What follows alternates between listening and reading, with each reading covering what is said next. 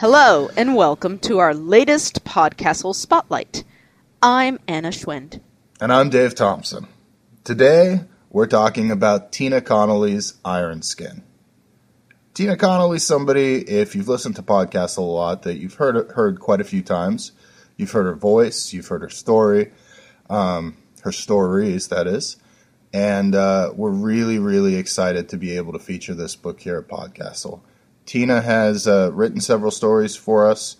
The Goats Are Going Places is one of the first stories that I remember buying, and it was so much fun. She's had stories featured at Strange Horizons, Beneath Ceaseless Skies, and she's also read a lot of stories for us. Again, The Mermaid's Tea Party is another story that one of the first stories that Anna and I ran, and we just love that story. And we're so happy with Tina's reading of it. But we've always kind of viewed Tina as part of the family at PodCastle, even though she doesn't do stuff on a weekly or even monthly basis. It's always a pleasure and delight to work with her, and we're super stoked about her book being out now. We're so excited that this is the third time that we've tried to do this spotlight. So, third time's the charm. But it's a really cool book, guys. As Dave mentioned, there's plenty of free fiction available by Tina Connolly out in the wide internet. You can look on Beneath Ceaseless Skies, Strange Horizons, or Daily Science Fiction. Additionally, she runs her own podcast called Toasted Cake. Oh, man, Toasted Cake. You guys, if you aren't listening to Toasted Cake, it is so much fun. It's short flash fiction on a weekly basis. Currently Tina reads almost everything on it and hosts it and everything, and it's just a pure delight. Like 5 to 10 minutes each episode. So those of you complaining about our giants, hey, go check out Toasted Cake, because they can get a short little ice cream scoop size bite. So you have an alternative. And she started Toasted Cake kind of as an experiment, right, Dave? And has recently decided to carry on? That's it. She started it as an experiment. She decided about 2 or 3 months ago that she was having so much fun, even though her time was very, even though she had a lot going on. Toasted Cake was not something that she wanted to give up. So she's going to be doing it for another year, and I'm really, really excited about it. Just some really great stories there. But back to today's subject, which is Tina Connolly's Ironskin. Ironskin is her most recent novel. It's a story about a young governess recovering from her war injuries and how she goes to this mysterious, broken-down mansion and everything that happens to her when she gets there. Let's hear what Tina has to say about Ironskin. Hi, Dave and Anna. Hi, everybody. Thanks so much for having me on PodCastle to talk about Ironskin. This is a bit of a fun change for me. I'm usually here reading someone else's fiction, which you probably all know by now I love doing if you've heard me here or on Toasted Cake. But today I get to blather on about my own story. Ironskin is my debut fantasy novel, and it just came out from Tor in October. My agent pitched it as steampunk Jane Eyre with fairies. That's really more of a jumping-off point, as it's not precisely any of those things. I didn't set out to write a pastiche of Jane Eyre, for example. Nothing against pastiches, I love them myself. But this is more of its own story that interacts with the Jane Eyre text. The Library Journal said it was a tribute to, and maybe that's a good way to put it. Similarly, it's been tricky to precisely categorize this novel. It's been described as steampunk, gothic, urban fantasy, paranormal, and historical fantasy, not to mention as both YA and adult. It is under the regular Tor label, and I might place it as secondary world fantasy. It's definitely not our England, and it's definitely not our post-World War I era, but I drew on a lot of research of those things to give it a solid sense of place. Ironskin is set 5 years after a devastating war between the humans and the Fae. Humans have depended on the Fae for a lot of cheap, clean technology that is now gone. And the city and the country were hard hit in different ways. The city had become more reliant on trolleys and such, but the war was fought in the country because the Fae live in the forests. And into this comes Jane Elliott. Like Jane Eyre, my Jane goes to work as a governess in a strange castle for a strange family. Edward Rochart is an artist whose walls are hung with disturbingly ugly masks, and his little girl Dory is fey cursed, which is why Jane's there to begin with, not just because she's out of options, but because she's cursed too. So Jane was in the war 5 years ago, and she was hit by fey shrapnel that ruined as well as cursed one side of her face. The fey curses leak poisonous emotions, fear, anger, depression. Jane's curse is rage, and unless she covers her curse with iron, it poisons everyone around her. There were a number of these casualties during the war, and they're known as the Ironskin. So when Jane hears that Dory's fey cursed, she thinks she can help her as she was helped through counseling and Ironskin. But what Jane finds on the Grey Moors is not a little girl with a simple fey curse, but rather a girl who is quite strange, who has powers similar to the frightening fey, the ones that killed Jane's brother, that destroyed her life. And as Jane stays in the country, determined to help Dory, well, secrets are revealed, and the ground shifts under her as everything she thinks she knows about the world is upended. Ironskin was a change of pace for me. If you've heard one of my stories on PodCastle, then you know what I've mostly been doing for the last decade. Short stuff. I naturally write short, but around 2008 I decided to really buckle down at learning how to write long form. So I wrote a couple middle grades and then a YA, getting successively longer. When I decided I was ready to write something even longer and structurally more complex, I wanted to do something different than what the projects I had just been working on, and I decided to pull out a novella that had been a finalist at Writers of the Future. The novella had grown out of the image of a girl who walks into a studio at midnight and sees a clay mask of her own face looking up at her. Her own face, but beautiful. There had been a lot of stuff left over from that novella that wouldn't squeeze into it, and there were certainly a lot of themes there in that story that I had a lot more to say about. I was at Kish Johnson's novel workshop this summer with an outline for a brand new novel, one that won't be written for a couple more years, probably, and I was trying to explain to everybody that, well, you know, it's all about beauty and power and feminism, and then I said, wait, that's Ironskin. So there are these themes that I come back to that I still want to keep exploring. I also tend to write over and over about the way families interact. I have a very good family that I like very much, but the tug-of-war between siblings and parents really interests me, particularly, I suppose, how we decide in what ways we're responsible for each other and when we have to let go. Jane has a sister, Helen, but we only see Helen through Jane's eyes. And, of course, all narrators are unreliable because all people are. Jane is not particularly unreliable, but still, there are always great gaps between us and the ones we love. I'm really just interested in what people do, why they do what they do, I guess, whether at the level of the individual or society, and this is why I love extensive world building so much. I tend to have a lot of world building, even in very short stories, which is probably why they take me forever to write. So now that I've gotten more of a handle on novel length, I'm getting kind of obsessed with the scope of the longer form. There's just so much you can do, which is amazing.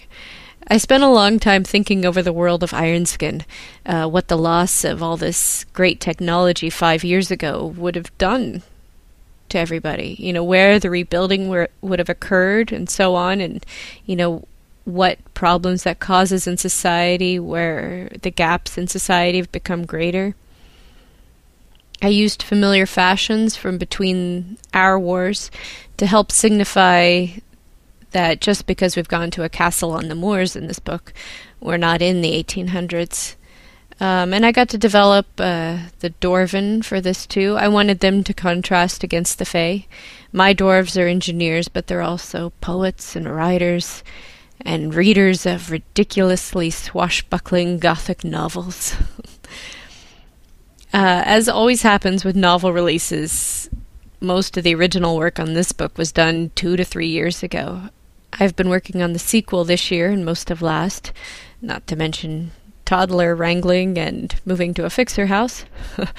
So I've been in the world of the story, but it's been really fascinating to get to just completely revisit the first book and talk more in depth to folks about some of the things I was trying to do.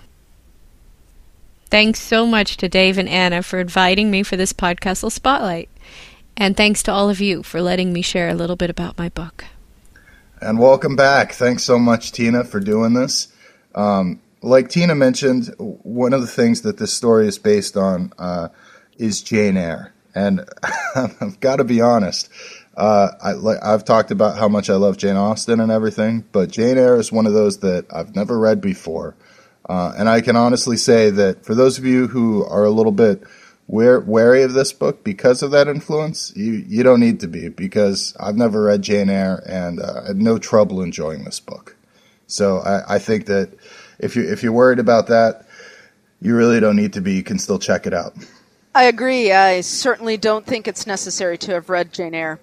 Even though if you have read it, you can see the aspects of Jane Eyre that Tina is in conversation with. I really thought the book was strongest with the pieces that Tina brought to the table, pieces that had nothing to do with Jane Eyre. So, for example, you just heard her mention the Fae, and she mentioned the family background. The family background depicted is completely different from what's shown in Jane Eyre. So, and the family interaction is probably the most interesting piece, in my opinion, of the novel. Her relationships with her sister, and also her relationship with her dead mother and her dead brother. Okay, people are dead. I think you find out pretty early on people are dead. You find out from the first chapter, I believe, yeah. Okay, so not too much of a spoiler. When they get killed by the Fae. There's a lot of dead in this book. Moving on. There was just a war. Okay, so anyways, the family interaction, as far as I'm concerned, is the guts of the story. And it's what holds the story together. It's the glue. And that part specifically has nothing to do with Jane Eyre. And it's very compelling. So no, you definitely do not need to have read Jane Eyre. Also, there are no fairies in Jane Eyre. Oh, but there are fairies in this book. And that was, I mean, I'm a big fan of the world building and the worlds that are created. And I loved how this world felt. It felt like a very post-World War I kind of world, except that the war was not with other countries, but with the Fae. So, yeah, if we've run stories that have kind of flirted with that some, and people really seem to like it. So, if you're into reading, I wouldn't call it an apocalyptic fairy story, but a story after the fairy war. This was rad. And what I loved about it was that the fairies in this story were not the very nice Tinkerbell fairies from Disney Tinkerbell fairies, I should say, that we've come to know and love, at least here in America. They were the very more traditional, terrifying fairies. They would create this shrapnel or these Fae bombs, and the shrapnel is what would, as I think Tina was just talking about this actually, the shrapnel is what would hit Jane and curse her with a Fae curse. And they're just really, really mean, really, really nasty. And I love that. I love that take on fairies. I love that, it seems like we're getting to see that more in literature now than we were, say, 5 or 10 years ago. So, my favorite aspect of the way that Tina chose to depict the Fae was how completely alien they are to humans. Yeah. Their worldview is genuinely other to the worldview of the humans. And this is revealed by, in little bits and pieces as the story goes on. You piece together the war and what happened to the war before the war and what led up to the war. And when the history of what has happened up to this point is revealed, as it is, little by little, when you realize what the Fae did in order to attempt to avert the war and not start the war, and what sorts of things they were construing as human aggression, and when it becomes sort of clear what their plan was, which their plan for averting the war revolves around appeasement. And it's a completely ludicrous plan on its face. I mean, it would never work. And when you read that, internally you're thinking, well, no one in their right mind could have thought that this would work. And that's exactly the point. That is the point. They are not bodies in their right mind. They are Fae, and they're fundamentally different than we are. Coming at it from a totally different perspective than people would. Yes, and I found that so interesting. And yet, even so, even though they are completely other and disembodied, basically, they are not of the flesh. Even with all that, when the whole sad story is revealed, you can sympathize with them because you do sympathize with their predicament. Right. Did you want to address some of the themes that you were particularly interested in? Yeah, let's talk about some of the themes really quick. One of the things that I really loved about this is the take on it that it had in the beauty inside of us, and versus the superficial beauty, which is not something. I mean, I guess in this case it's kind of a very old-fashioned theme, but it's not something that I really read a lot about currently, and it was a really nice it was a really nice look at that. It's certainly now. Fairy tale appropriate, right? It's hearkening back to those fairy tales which are always about don't be deceived by appearances, and for example, an example that comes to mind is Snow White and the mirror and the who's the most beautiful, and is what is inside related to what is outside, or can they become detached from one another? Right. It just really, really cool. There's also a lot of discussion about masks in the story, and I love the images of Jane, the protagonist, looking at different masks. I love how Tina says that this story was brought on from an image of a girl looking at a mask of herself that she thinks is beautiful, where she herself is not. So, I mean, all those themes were really felt, even though they were traditional fairy tale themes, they all felt very fresh to me, and I really enjoyed it. So while we're talking about themes, another theme that was of interest to me particularly was the theme of anger. So the primary character, Jane, she has this curse of anger.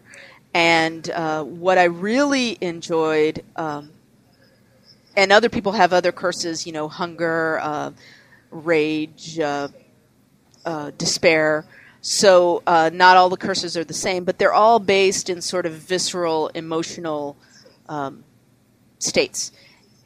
And Jane's is anger. And what I really, really cherished about this book was its fundamental proposition, that anger is not a solely negative emotion. That there are uses for anger. That anger, in fact, is sometimes better expressed than kept in, and is useful for getting things done, and that actually suppressing anger could be damaging to yourself. That's not the trope that we most commonly see, and we especially, and when sort of juxtaposed with this very proper society, this very pre-industrial kind of pseudo-Victorian, where we know that manners is king and that women's voices are suppressed and certainly never to be heard in anger. When this sort of acceptance of anger is juxtaposed with the setting, it's a very powerful message. And I think that probably that piece of the message is why some people are sometimes identifying this book as young adult. I think that theme. Because it may be particularly suited to adolescent development. Anger. She's always angry. Anger. I'm always angry. Anna is always angry. And it has a use. I've seen it's her not Hulk just out worthless. A few times. I can do something with this anger. All right, so we want to talk about secondary characters right now because we're always talking about secondary characters in these spotlights. For some reason, that's right. In Abraham's book and in Saladin's book, all of these books that we have talked before, we have raved about the secondary characters, and apparently that's something we're very fond of because Ironskin is no. Well, it just seems, It just seems to make the world and the characters just feel so much more lived in and rounded richer. Out and definitely richer. Yeah, and there's a really cool secondary Ironskin is no exception. It has a very excellent secondary character called Poole, and Poole is a sort of half-dwarven housekeeper, butler. She's the butler, right? She's the butler. So she's this half-dwarven butler, and she's way more than she seems. And she drives a really hard bargain with Jane at one point in the book, but also is constantly is like a signpost or a guide light for her, gives her excellent advice, and kind of looks out for her. They have something in common, Poole and Jane, which is their love for books, and that plays out very nicely, very rewarding sort of way. Poole is also clearly proactive. Some of the events in the book are sort of set into motion by Poole, so she's not just, setting. She's an active part of the story, and she's great. She's very enjoyable. But Anna, can you think of other very popular dwarf characters who are female? I mean, that was one of the things that also stood out to me. I can think of a lot of, when I think of dwarves, I can think of a lot of characters like Tyrion Lannister, Thorin, or Gimli, or lots of dwarf characters. But I have a hard time coming up with female. Right, because your archetypal dwarf characters are from Tolkien, and all of that is boys and only boys, unless you're pretty Galadriel, you just get stuck with boys. But I mean that seems like a tradition that's unfortunately continued. And maybe in contemporary literature, I can't think of too much. And maybe that's a deliberate sort of a writing of the scales that Tina's attempting to do. I don't know. She didn't mention that specifically, but whatever it is delightful. She's competent. She's like her own little James Bond. She is awesome. Well, and I think it ties back into the theme of beauty and versus what's on the outside and what's on the inside, and how competent and, like you were saying, how James Bond she is, even though she doesn't look like James Bond. Yeah, I would agree with that. Anyways, she's a very enjoyable character, and if nothing else, you will get a kick out of Poole. But I'm sure that you will find more that is worthwhile in Ironskin, because we certainly did. So get the book, read it, enjoy it. Thanks for taking the time to download the Spotlight. Give it to all your friends who like Downton Abbey. Tell them it's Downton Abbey, but with fairies and dwarfs. Awesome. There you go. Check it out. Thank you so much for listening. We will see you guys again very soon, and have a good one. Have a great one. Goodbye.